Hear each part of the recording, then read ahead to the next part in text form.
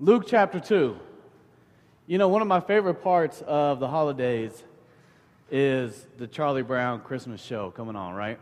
And this year, Lady Gaga had a Christmas special. Anybody here watch that? Yeah, Bill? Did you watch Lady Gaga? No? National Lampoons, that's right. Yeah, that's a good one. Well, this year, Charlie Brown was on at the same time as Lady Gaga, and Charlie Brown won. Yeah, I'm pretty excited about that.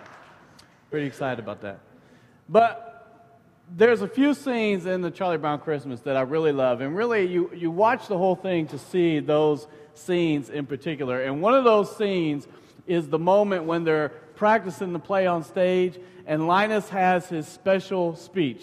Do you guys know what I'm talking about? Where Charlie Brown is frustrated, and he screams out, which, by the way, Charlie Brown is like my favorite cartoon character of all time.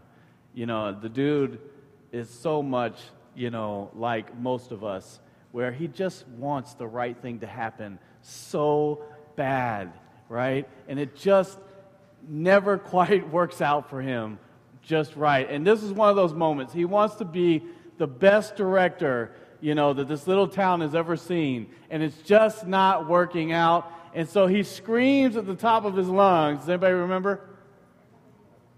Yes. Does anybody know what Christmas is all about? And Linus says, I know what Christmas is all about, Charlie Brown. And he stands in the middle of the stage, and I think he says, lights please, or something like that, right? And so the lights fade out. Yeah, that little circle comes from nowhere of light, just from the sky, and it shines. And he begins to read or quote Luke chapter 2. Read that with me. And there were shepherds. I'm telling you, when I read this, I hear his voice. And there were shepherds living out in the fields nearby, keeping watch over their flocks at night. And an angel of the Lord appeared to them, and the glory of the Lord shone around them. And they were terrified. But the angel said to them, do not be afraid. I bring you good news that will cause great joy for all the people. Today in the town of David, a Savior has been born to you. He is the Messiah, the Lord. This will be a sign to you. You will find a baby wrapped in cloths and lying in a manger. Suddenly a great company of the heavenly hosts appeared with the angel, praising God and saying, glory to God in the highest heaven, and on earth peace to those on whom his favor rests. And when the angels had left them and gone into heaven, the shepherds said to one another, let's go to Bethlehem and see this thing that has happened, which the Lord has told us about. So they hurried off and found Mary and Joseph and the baby who was lying in the manger. And when they had seen him, they spread word concerning what had been told them about this child, and all who heard it were amazed at what the shepherds said to them. But Mary treasured up all these things and pondered them in her heart. The shepherds returned, glorifying and praising God for all the things they had heard and seen, which were just as they had been told. One of the few moments in a father's life that you will always remember is the moment that you get to announce your child for the first time, right? It's the moment for some of us who wait to find out whether or not they're having a boy or a girl until the birth. That's a big moment. The dad gets to come out and the dad gets to say, it's a boy or it's a girl. If you're like my wife and I, you couldn't wait. You had to find out right away. I had to make sure that it was not going to be a girl, that it was going to be a boy. I say that honestly. You can ask my wife. Isn't that right, honey? I prayed. I said, God, I have friends who are raising girls. I couldn't do that. Please give me a boy. And he did. He knew I was being honest, and he did. But that moment where you get to walk out of the hotel room and you get to say, it's a boy, the first people that you tell are who? Did I say hotel room? Hey, if Jesus can't be born in a barn, I don't know where hotel room came from. Hospital room. Hospital room. You know, I was just telling somebody. No, it was us, wasn't it, Trudy? We were talking this morning at breakfast with Holly. Like, I can't say one thing and get away with it. Everybody jumps on me. Hospital room. But that moment is huge. And who are the first people you tell? You tell your family. You tell your friends. Well, nowadays, you Facebook it, right? You Skype it or tweet it on Twitter. You do all the things that you do.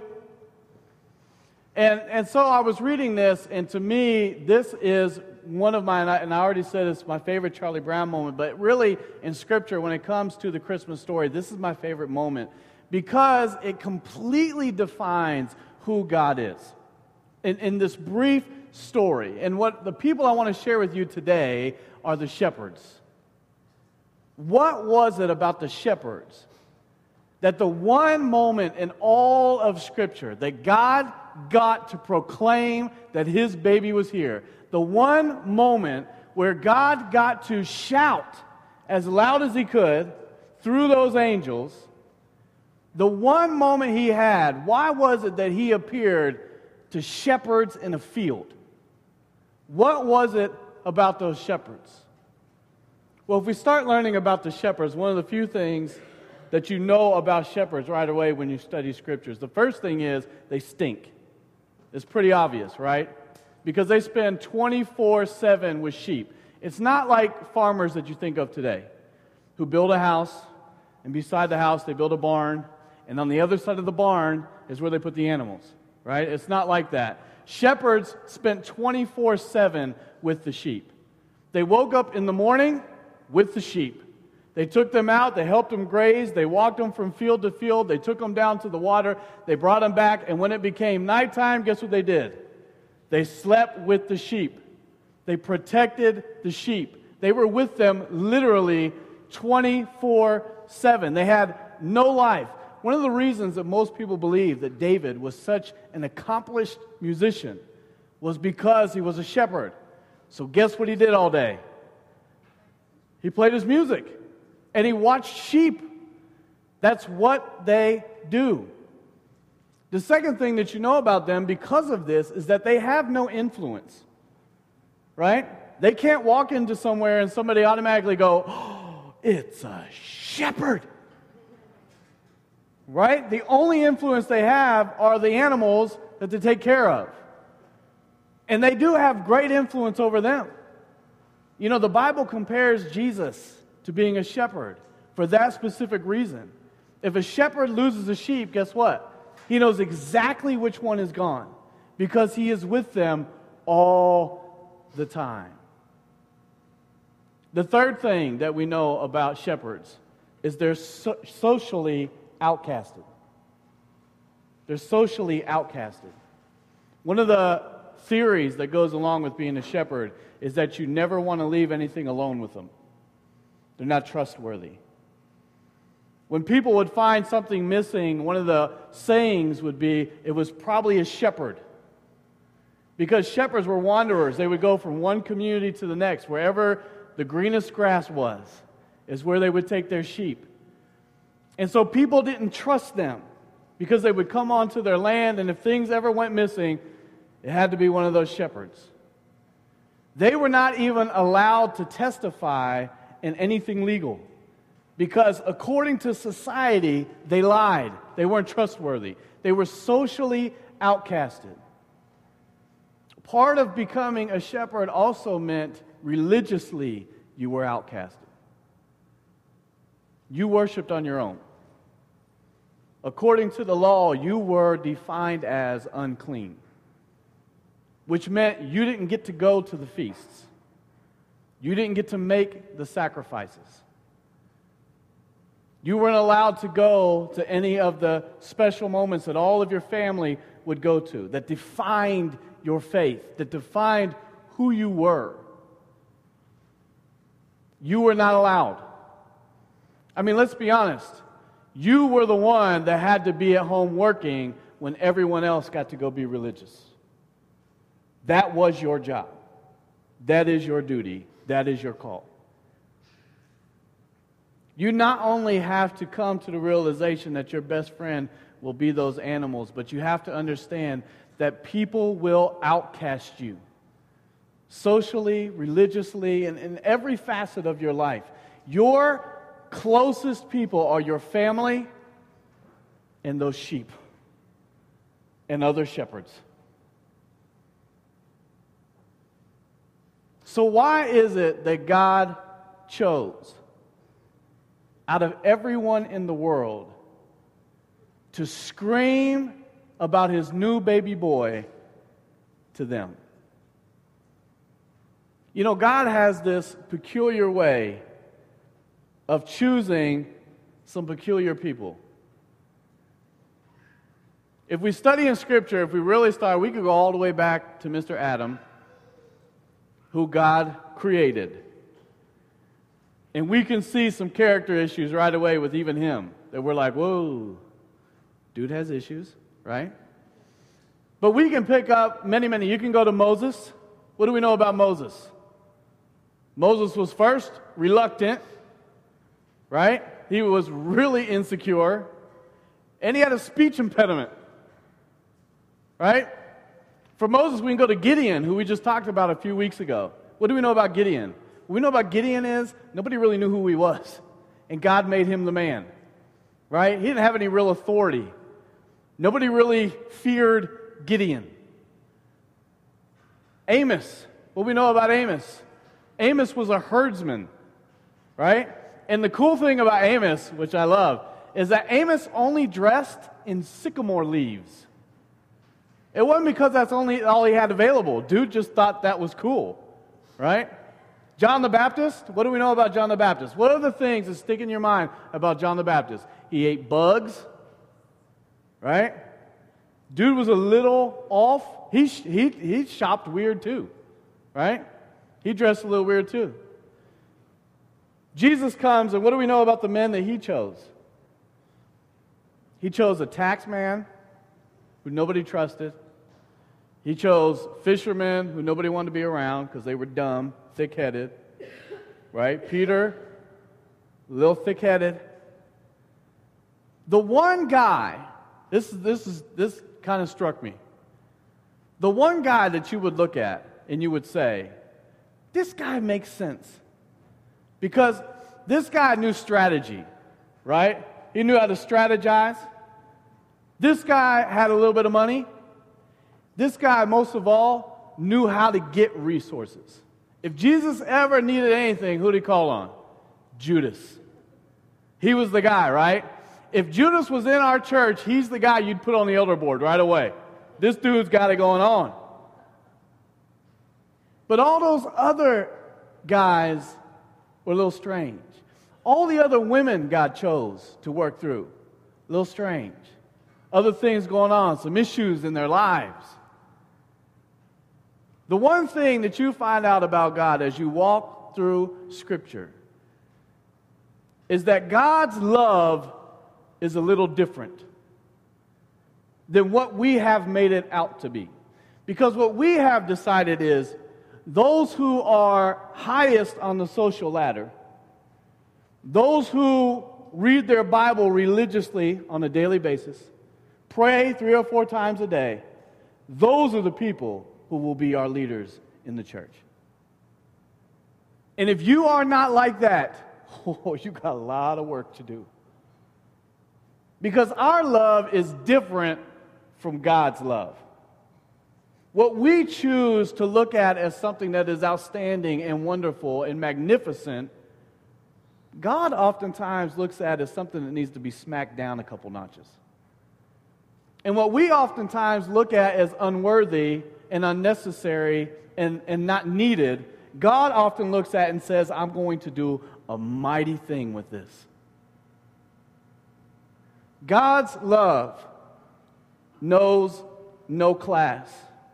Look at 1 Peter chapter 5, verses 5 and 6. When God, who is the best shepherd of all, comes out in the open with his rule, he'll see that you've done it right and commend you lavishly. And you who are younger must follow your leaders. But all of you, leaders and followers alike, are to be down to earth with each other. For God has had it with the proud, but takes delight in just plain people. So be content with who you are. Don't put on airs. God's strong hand is on you. He'll promote you at the right time. Live carefree before God. He is most careful with you. God and His love do not know class. Yet we are so eager to get on the right level. To the point where oftentimes what we tend to do is destroy those ahead of us in our path so that we can justify the class that we have. Or we destroy ourselves in order to do the next thing, which is in Matthew chapter 23, verse 12. God knows no social standing. Do you want to stand out? Then step down. Be a servant. If you puff yourself up, you'll get the wind knocked out of you. But if you're content to simply be yourself, your life will count for plenty. We destroy ourselves because we try to get to that next social class. I got friends, you got friends. We've all been through the same journey. I can sit here and tell you about debt that I've gotten myself and my wife into. I probably have 30 or 40 times. But the point is this: when you chase that next big thing, instead of being content with who God made you, you will never get there. You will fall deeper in debt. You will hurt yourself more. You will hurt those around you more. You will continue to chase and chase and chase because God has built you exactly the way He wants you. And you have got to learn to be happy with who you are. You've got to learn that God created you exactly the way He wanted you. He created you to be smart and beautiful in His eyes, not in the people that we worry about looking smart and beautiful for. 2 Corinthians chapter 2, verses 14 through 16. In the Messiah, in Christ, God leads us from place to place in one perpetual victory parade. I love that. That's a good visual, isn't it? Through us, He brings knowledge of Christ. Everywhere we go, people breathe in the exquisite fragrance. Because of Christ, we give off a sweet scent rising to God, which is recognized by those on the way of salvation, aroma redolent with life. But those on the way to destruction treat us more like the stench from a rotting corpse. Does this make any sense to you? In essence, what we find stinky is often because we are rotting. What God finds sweet are those who are on the path to resurrection. I love this verse because to me this says, God doesn't know stinky.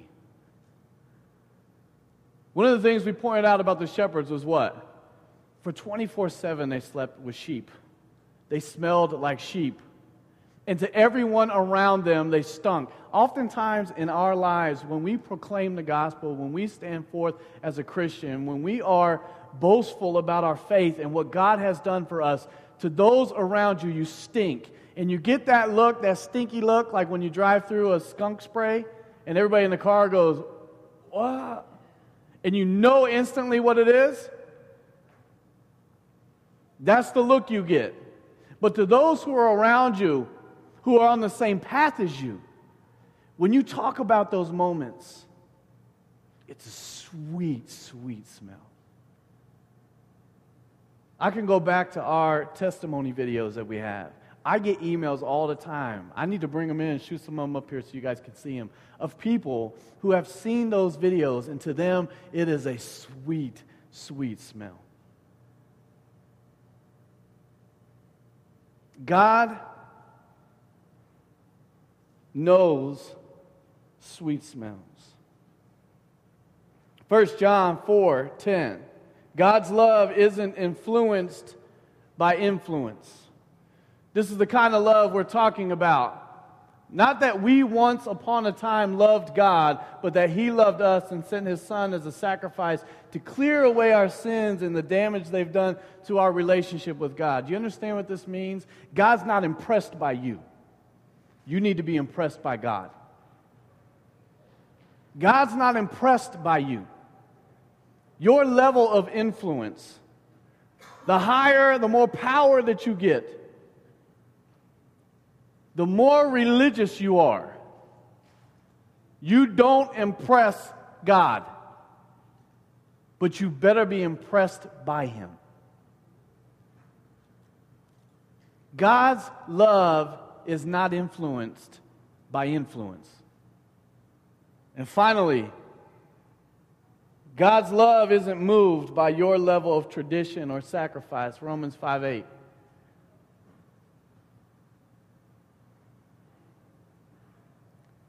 Christ arrives right on time to make this happen. He didn't and doesn't wait for us to get ready. He presented Himself for this sacrificial death when we were far too weak and rebellious to do anything to get ourselves ready. And even if we hadn't been so weak, we wouldn't have known what to do anyway. We can understand someone dying for a person worth dying for, and we can understand how someone good and noble could inspire us to selfless sacrifice. But God put His love on the line for us by offering His Son in sacrificial death while we were of no use whatsoever to Him. These are hard things to read. These are hard things to read because what this is going to force you to do is to put your faith in perspective. Because what God wants from you is for you to be like a shepherd. That's what all these things are saying. What you need to understand is it's not your love for God that's important. It's God's love for you. We have puffed our way into the Christmas story. We have somehow made the Christmas story all about us. And what God did on this special, magnificent moment in this field with those shepherds is for a brief moment, God said, I'm going to come here because on this moment, I get the glory. Look what the shepherds did. The shepherds in the scripture go back, and right away they say, listen, these angels, they were for real. You saw them, right? I mean, it wasn't just me. And they were all like, yeah, we saw them. Let's go see what this Mary and this baby's all about. So they go, the Bible tells us right away. They run and they go. Here's my favorite part. Do you know what they do after they see the baby and after they worship for a little bit? What scripture tells us that they do? Anybody? They leave. Do you know where they go? They go tell people. This is the cool part. They go tell people about what just happened. They go tell people about what they just experienced, what God had just done. They go tell people about how great God is. And you know what the Bible says that those people do? Those people go, whoa! Right? And then they go back and they begin to worship. And what does the Bible say about Mary? Mary does what? Mary takes those things that she hears that those shepherds are doing and what the community is saying, and she ponders them in her heart. What's that mean? What that means is you still had in this moment this young woman who had a child, who the world had condemned, who in just a brief moment, in just a couple of years, was going to be chased out of town by a king who wanted that baby dead. She had a lot on her. She had a whole world around her that had just changed. And there was a lot on her heart. And God presented Himself to these stinky, useless, outcasted shepherds who ran to this village and for a brief moment worshiped that baby, told that community, and changed everything around her. And what Scripture tells us is Mary pondered those things. For a moment, Mary thought about those shepherds and the sacrifice that those shepherds were making and the community changing around her. And I can just imagine, and I suggest to you, that the reason that's in there is because for a brief moment, what these shepherds were able to do is give Mary a moment to breathe and to understand just briefly what just happened, what this crazy train ride led to. Because these shepherds just came in and said, "This is the Son of God," again. Reaffirmed her, re-acknowledged what had been told. God will use you when you figure out that it's not about you. God will use you when you figure out it's not about you. God used Moses when Moses figured out it wasn't about Moses. Moses sat there that whole time. "I can't do it. I won't do it. You know me. I'm not good enough. I'm not cute enough. I can't talk well enough." And Moses realized pretty quick it wasn't about him. It was about what God was going to do. And God will use you when you realize it's not about you. Will you stand with me?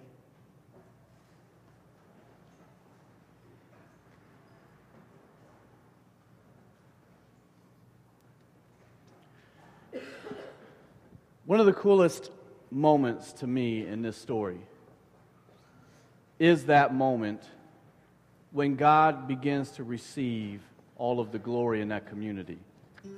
Because what we oftentimes do when we tell the Christmas story is our Christmas story stops with the shepherds, and our Christmas story stops with the wise men who come a couple years later, and you know, we tell all these things. And one of the things that we don't ever speak about is that community and what was going on at the moment that this all happened. And one of the things that you have to understand and you have to be well aware of is that this wasn't a secret. This wasn't just a little family inside this little manger who had this really magical moment, and then a bunch of people wrote about it years later, and then we all get to hear about it. This was a moment that happened inside of that community, and that entire community was touched, and that entire community glorified God because of what? Because of what a few shepherds did. That's the truth. That's what we miss. Do you think Herod was really all that scared of one little baby? Or do you think he was scared because an entire community was beginning to worship? God will use you when you realize that it's not about you. God will do mighty things when you realize it's not about you. These shepherds had no fear of thinking that any of this was about them. And like everything else in Scripture and everything else in our lives, God choosing that moment to send those angels, to sing those songs and blow those trumpets was perfect. What we think is strange, that God would approach these lowly men with no influence, completely outcasted, God knew was perfect. So what I challenge you to do is this. Our social media moment of the week, I challenge you to blow your trumpet. I challenge you this Christmas season to realize this, that there is nothing going on in this holiday season that shouldn't give glory to God. Everything we do should give glory to God. Every gift you give should give glory to God. Get rid of all the selfish ambition. Get rid of having to give the best and be the best, to be on the right social class and everything else this Christmas season. But give because you love. Love because God has first loved you. Spread the message. Be loud and proud of your faith and of who you follow. Give God the glory, and He'll use you in a mighty way, maybe even in your family this holiday season. Will you pray with me? Father God, we thank you for the gift of your Son. And the knowledge, Lord, that 30-some years later, He would be sacrificed for our sins.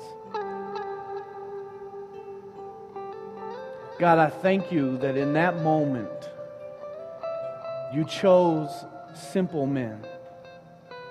I thank you, God, that still today you choose simple men and women. Father, I pray that you use us this holiday season and beyond, Father, that you use this church as an instrument for you. That, God, you'll keep us humble. That, God, you'll keep us faithful. And that most of all, God, everything we do, Father, that it may glorify you, not ourselves, not this church, but you. Everything we do, Father, may it glorify you. And it's in Jesus' name that we pray. Amen.